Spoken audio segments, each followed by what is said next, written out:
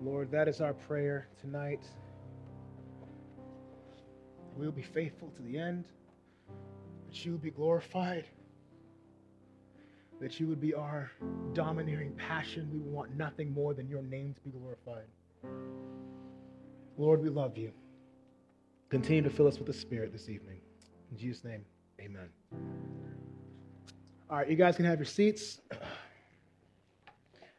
We are actually going to go ahead and jump right in to the sermon. I need my phone for that prophetic word. Hold up. So the title of the sermon is The Recovery of Christian Zeal. And we're going to be in Romans chapter 12. You guys can go ahead and turn there now.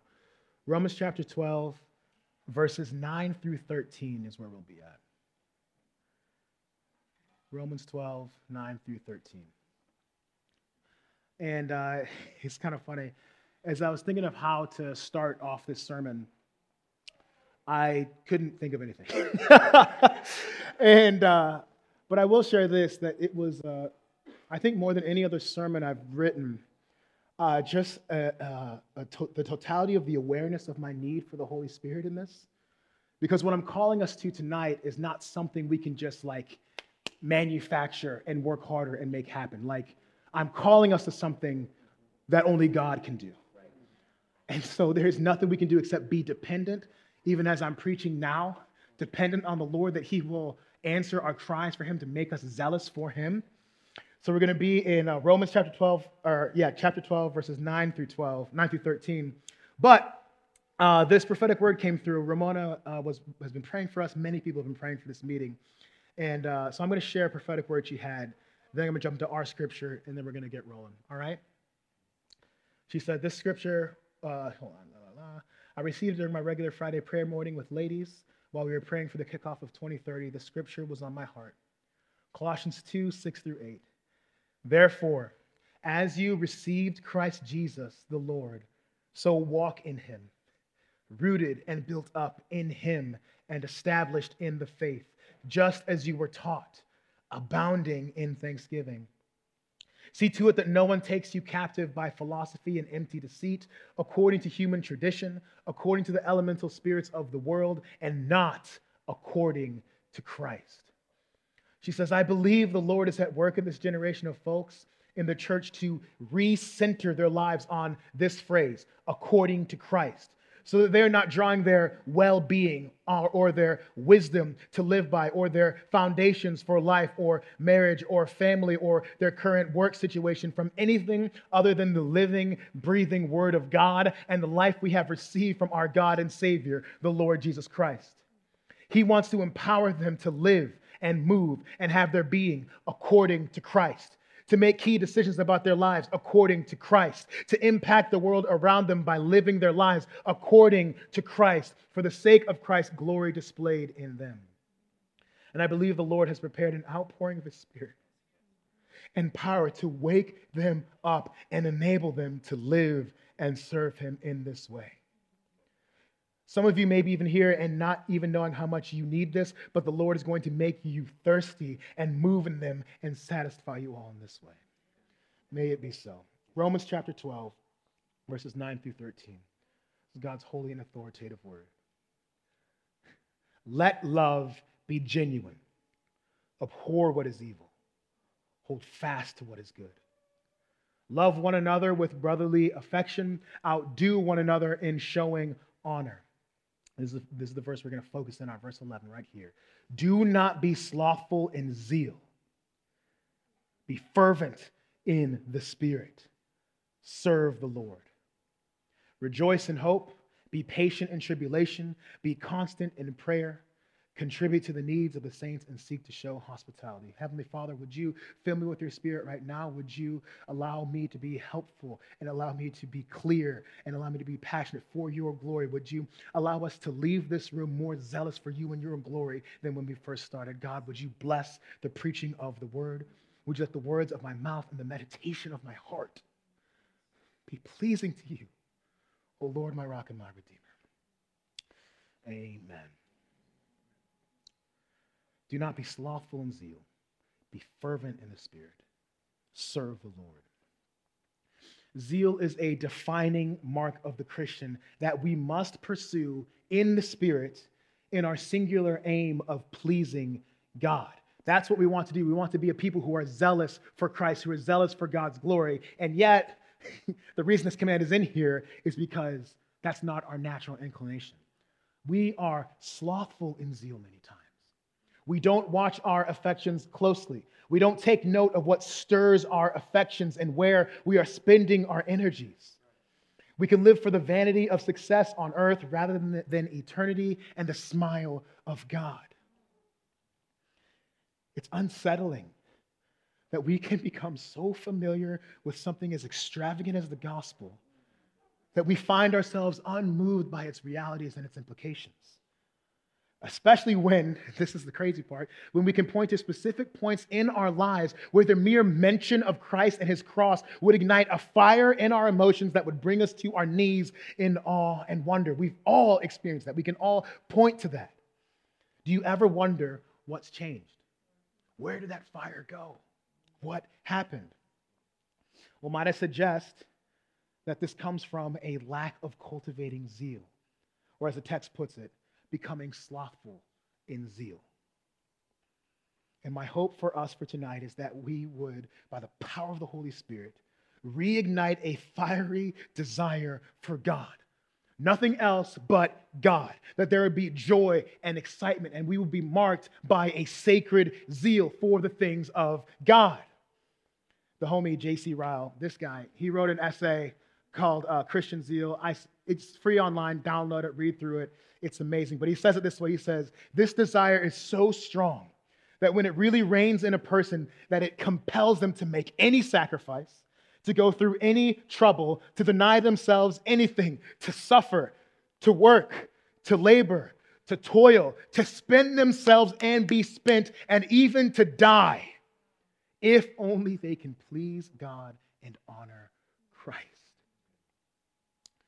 In our text, Paul has just finished expounding on the glories of the gospel and has now shifted to its implications on how this gospel transforms the Christian's daily life, and it results in this. It results in a recovery of true, sacred, holy Christian zeal. This text matters today because the surrounding commands of the text, verses 9 through 13, aren't things that we're going to float or accidentally drift into. This text matters because these are commands that, by God's grace, Covenant Fellowship Church has done well for the past 38 plus years.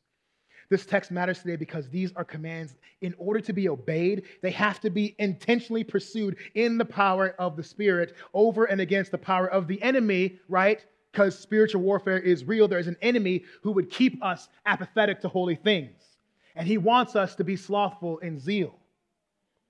My hope for us tonight is I want us to walk away understanding this. Diligence, it's another way it can be translated.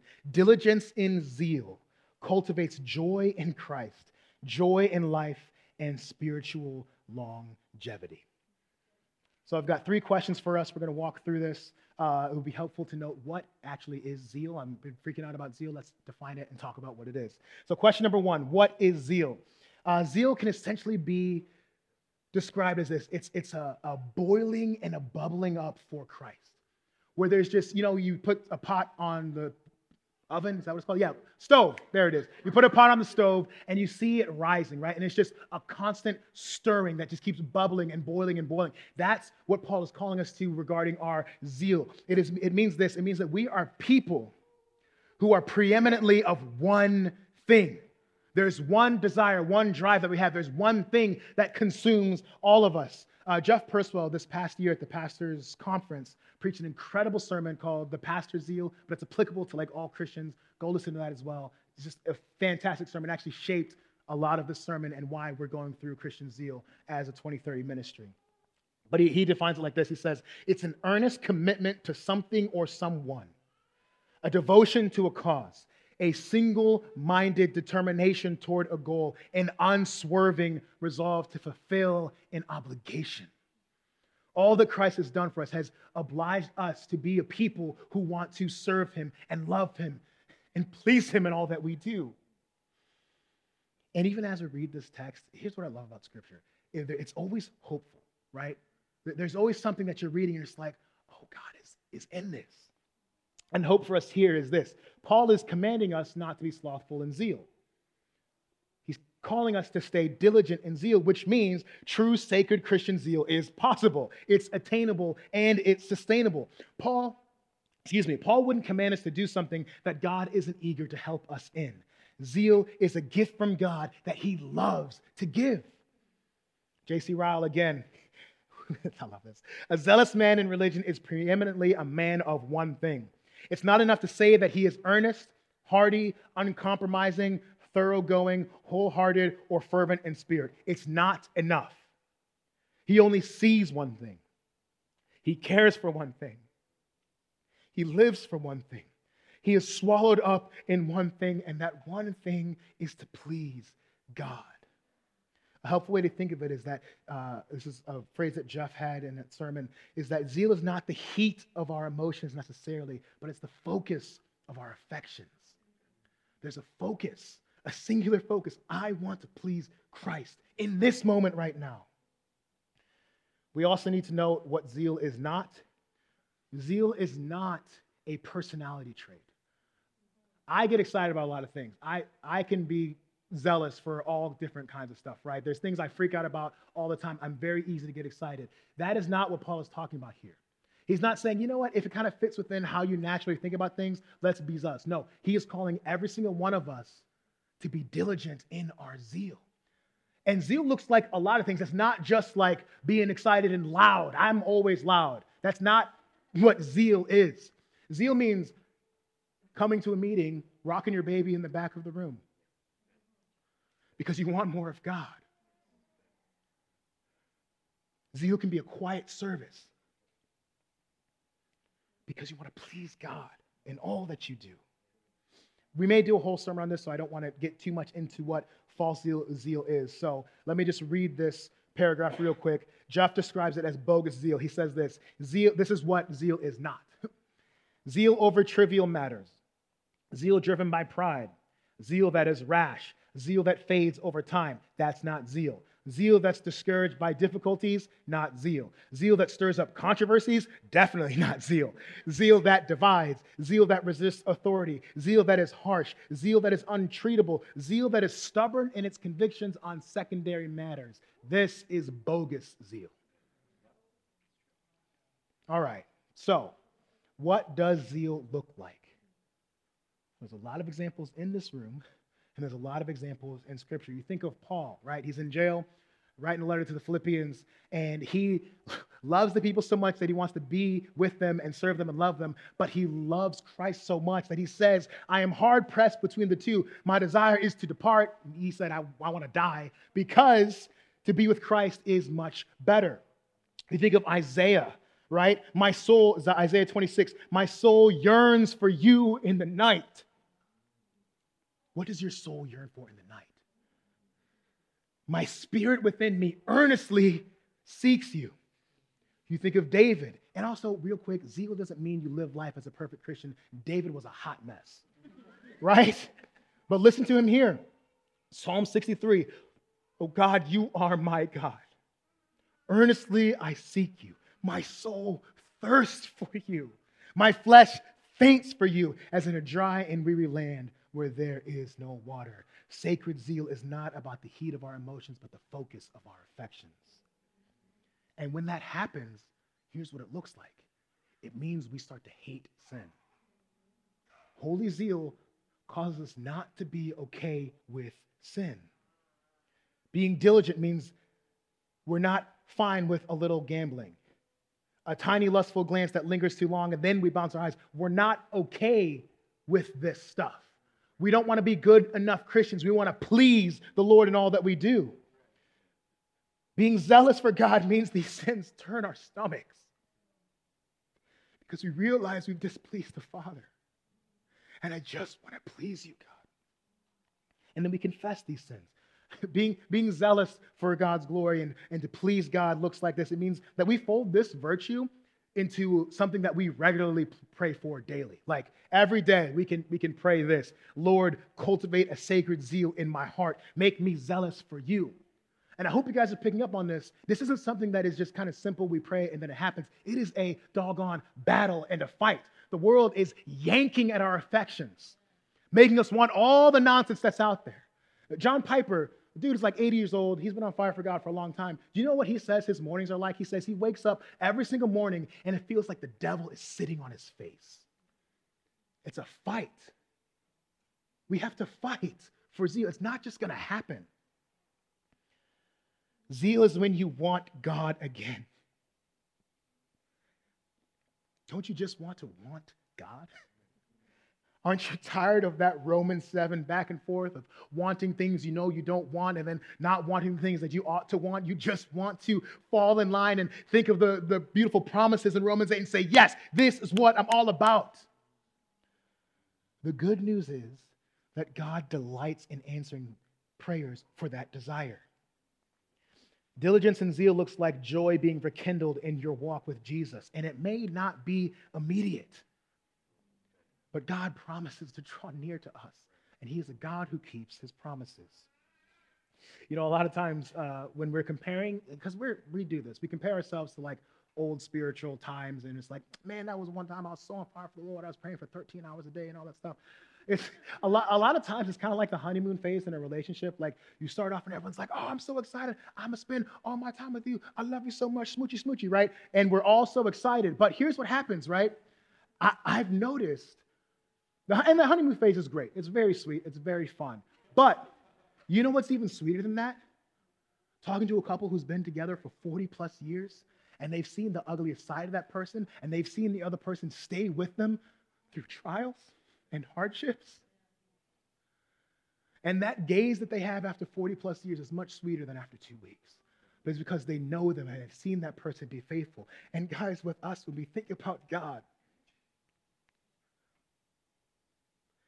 and how faithful he's been, and all my sins, and all my pride, and all my mixed motives, he just stays faithful. And that makes me want to please him. Being diligent in zeal makes us zealous for God's glory everywhere, and it's going to have specific application at Covenant Fellowship Church.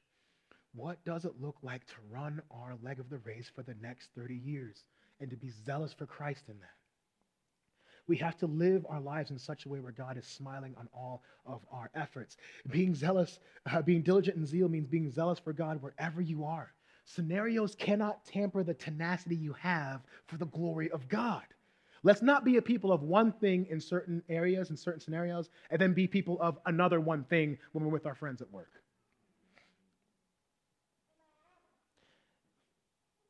And zeal sustains us through suffering. Right? Because we live in a fallen world and suffering is real. And stress and anxiety and financial tightness, Lord, somebody help me, are real things. These are real issues, but we have to think, guys, how do we walk through this trial while being people preeminently of one thing? What does it look like to remain zealous for God's glory in suffering? Okay, why did I put this in here? I think of Tim Shorey.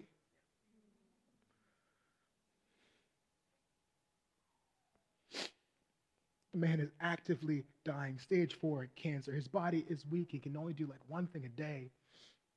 A couple weeks ago, he drove up to Covenant Fellowship Church during our times of fellowship group. He said, I just needed to be with the guys and have my soul encouraged.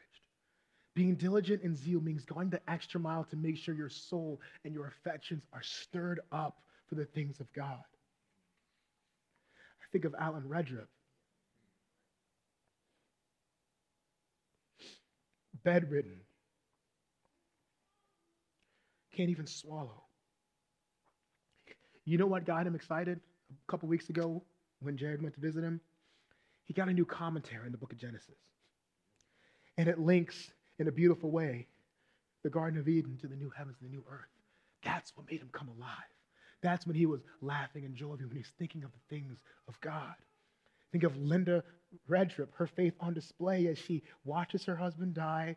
What did she do last year? She read through Providence by John Piper twice. That book is long. 2 times. What was I trying to do here? I think of my dear friend, Michael Granger, who planted a church in Ethiopia, but prior to that, had a complicated pregnancy with his wife. Weren't sure if his son was going to live through birth, and if he did, it'd only be a couple of weeks. And I remember him surrounded by community group members, holding his son with a hymnal open, singing hymns together, trusting in the Lord and wanting that child to glorify God. I remember 2 weeks before that, him calling me the day his son was born, which had all kinds of complications and fear around it. But he called me because my wife and I had just miscarried. And he wanted to care for me. Diligence and zeal gives you an others focus. You want to serve others because you just want the glory of God to spread out into every single area of your life. And when that does it, it makes you selfless. And it pleases the Lord. If your joy in God is lacking, you're aware that you aren't a man or a woman of one thing, that your desires have been dispersed in many directions, and you hate that, praise the Lord. Your desires, the fact that you want God, are in line with the Savior's desires, so take heart and remain constant in prayer. Question number 2, why must we be diligent in zeal? Well, because we're commanded to. That's how this text starts. Do not be slothful in zeal. Okay, Paul, got it. We need to obey the scriptural command here. So God wants us to respond by reorienting our priorities so that the preeminent desire that is on display in our hearts and our works is to please God, because we know there's nothing better. The scriptures call us to do this, so we have to answer the call of scripture. Another reason why we must be diligent in zeal is because we got a lot of problems, right?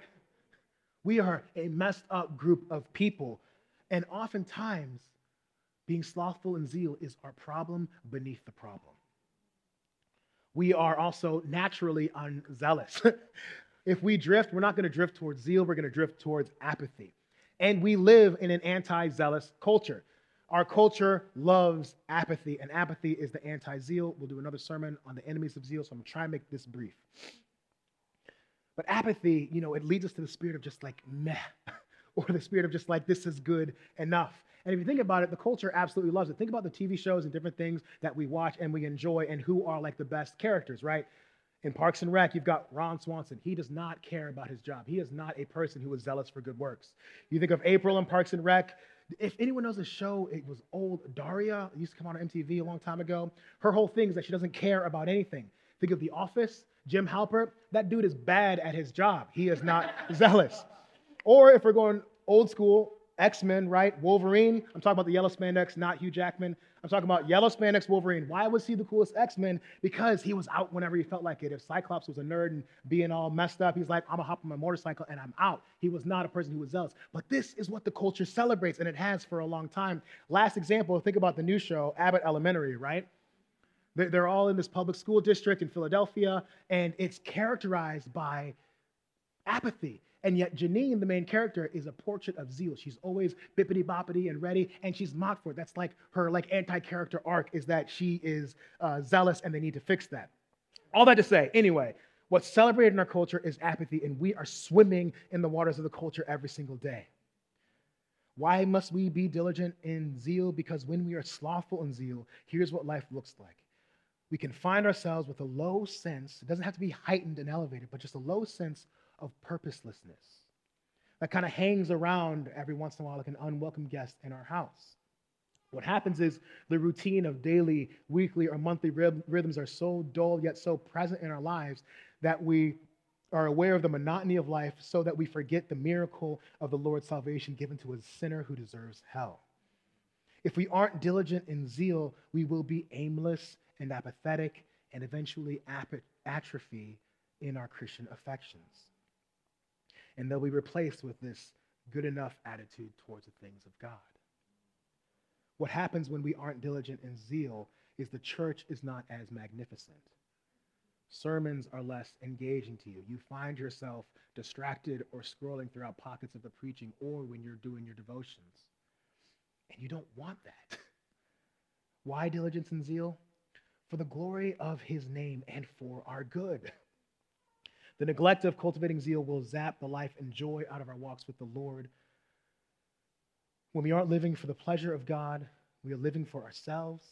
We pursue the petty pleasures of the world, thinking that it's going to reignite a purpose in our lives. But our purpose is to live lives that please the Father. Jeff Percival again says like this. He says, when that one thing, this is what we want, when that one thing captures you and captivates you and stirs your affections and inflames your soul and compels you to give yourself to him and for him, that's sacred zeal. That's what we want. And when we have this, not only does it glorify God, but it's for our good. Think about your relationships, whether it's friendships, dating, marriage, how you're parenting. All of these relationships thrive when your primary purpose in them is to please God. It affects everything about it. For conflicts and conflict resolution, when we're not worried about being right or justified or having our pride wounded, but we're preoccupied with pleasing God, we're quick to say, I'm sorry. We're quick to forgive. We're quick to say, I was wrong or I was an idiot. There's less of the, I'm sorry you reacted that way, and more of a weighty, this interaction displeased the Lord. And I hate the thought of that. What it does is leads us to be passionate for the building up of the church. It leads us to be passionate for evangelism. We want other people in on the goodness of pleasing God, and we do this because he is worthy. To be consumed with a passion for pleasing God is not embarrassing, it's praiseworthy.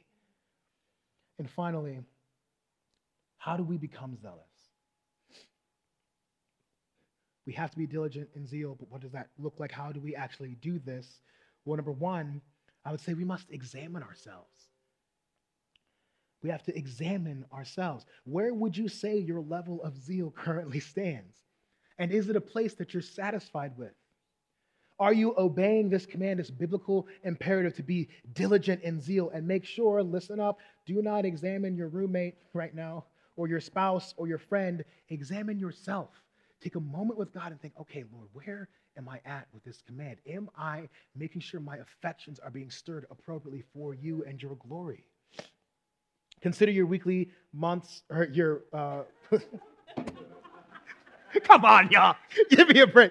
Consider your weekly rhythms or your monthly rhythms. What do you give your time to the most? What do you give your mental energy towards? What stirs your affections? If there was an Excel sheet that itemized your priorities and time given to things, what would be the conclusion of your one thing that you boil for daily? We've got to make the best use of our time. If you've got to commute to work, take some time to just sing some songs to God. I know sometimes it sounds cheesy. Man, I want to listen to my kind of music. Take some time to intentionally stir your affections for Christ. Sinclair Ferguson, in his old age, started doing a daily podcast that just, the whole purpose is just stir our affections for Christ. It's 6 minutes. That's easy. Read books that stir your affections for God. Incorporate solitude or extended times of prayer regularly or retreats with God to cultivate that, to be diligent in that zeal. Think about how you think about the future. What does a successful future look like to you? Is it getting a spouse? Is it financial stability? Is it a house? Is it a six-figure salary? Or is it to be to continue to be consumed with a desire still, an endurance, years down the road, to finish well, to serve the Lord and please him? One way is to express gratitude regularly and constantly. Thankfulness kills apathy. I mean, if you think about it, every single breath we take is a gift from God, and it's not guaranteed. Like, boom, thank you, God. Like, right there in that moment, there's reasons to give God thanks. I know it's silly, but it's real. And not only am I taking breaths, I'm taking breaths as someone who was not condemned for his sin. Every single time. Every breath. And when we think that way, every breath has the potential to bring us to our knees in thanksgiving to God. Uncondemned, still, even now. Think about your talents and your giftings. Each one has been given a gift. Make sure we're not burying that talent, leaving it for the people who are watching our kids right now. Like, it's time now that God wants us to use our gifts and our talents for his glory right now. And again, guys, listen, these are just categories, not condemnations. Like, if there's stirrings that are happening here, like, I'm not like beating you over the head. These are categories to consider, not condemnations. And God wants to help us move forward in it. And then finally, I'm almost done here, guys, is the beautiful irony, essentially, of this entire sermon. Because the way we grow in zeal is dependence. Zeal is a gift of grace from the Holy Spirit, not a manufactured hobby. Zeal is expressed through a sheer and utter dependence on God. Hear me, if you feel spiritually dry, unaffected, unmoved by the things of God, the way your affections are transformed is through your dependence, which is glorious. Like, you can't just make this happen. God has to breathe on this, and your dependence on him will bring this. We got to pray for this gift from the Spirit. We do not recover Christian zeal simply by doing better or doing more or being louder in our service. We recover Christian zeal through a long obedience in the same direction, as a theologian says it, with a dependency on the finished work of Christ, a pleading with God to reorganize our affections, fully and wholly dependent on the Spirit to get things done in our lives. Jeff Purswell says it like this. He says, to be fervent, this is like how the Spirit makes this happen. I love this. To be fervent is literally to boil, bubble up, be on fire. To be set on fire by the Holy Spirit. It's the Spirit of God who creates godly zeal. It's the Spirit who stirs and fires us, who incense our souls to Christ, who solidifies convictions, who stirs longings, who fortifies resolve. The Spirit does that, and that's good news. The relief here is that zeal is a gift from the Holy Spirit, and we can trust the Spirit wants this for us. We're not going to force our hand to make it happen, and praise the Lord, that's the case. So we live our lives seeking earnestly to glorify our God in all that we do.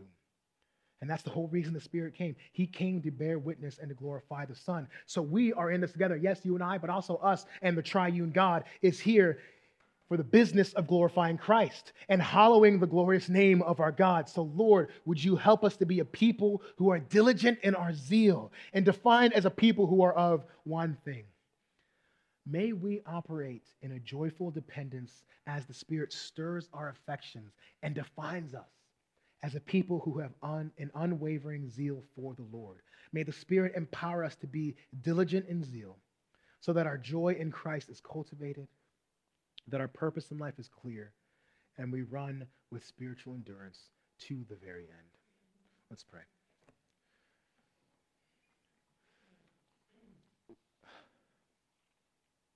Just wait on the Lord. Holy Spirit, we need you to fill us. We've said it over and over again. We can't do this ourselves. And we are asking, God, in your kindness, make us zealous for your glory. Reorganize our affections. Replace them with your heart and your affections. Would you allow us to be the people who earnestly desire to please you above all else? And would you do that by the power of the Spirit? We ask all these things in Jesus' name. Amen.